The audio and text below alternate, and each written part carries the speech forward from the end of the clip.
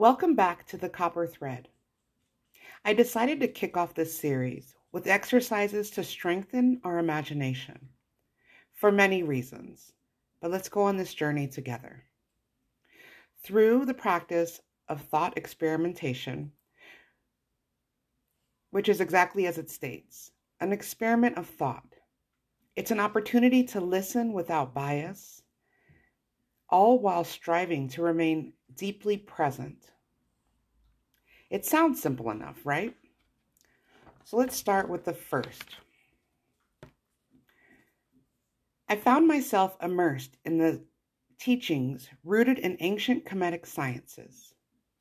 You may know of Kemet by the modern name Egypt.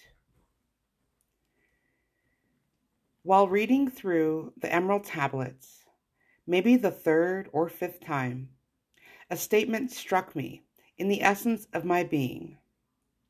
It was dense and full of wisdom unbeknownst to me at the time.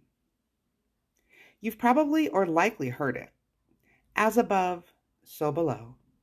As within, so without. This statement is the foundation for the subsequent thought or imagination experiments. 8 words. These 8 words have consistently revealed insight and wisdom in many areas of my life. And it is said that epiphanies are strictly subjective, so let's put that to the test.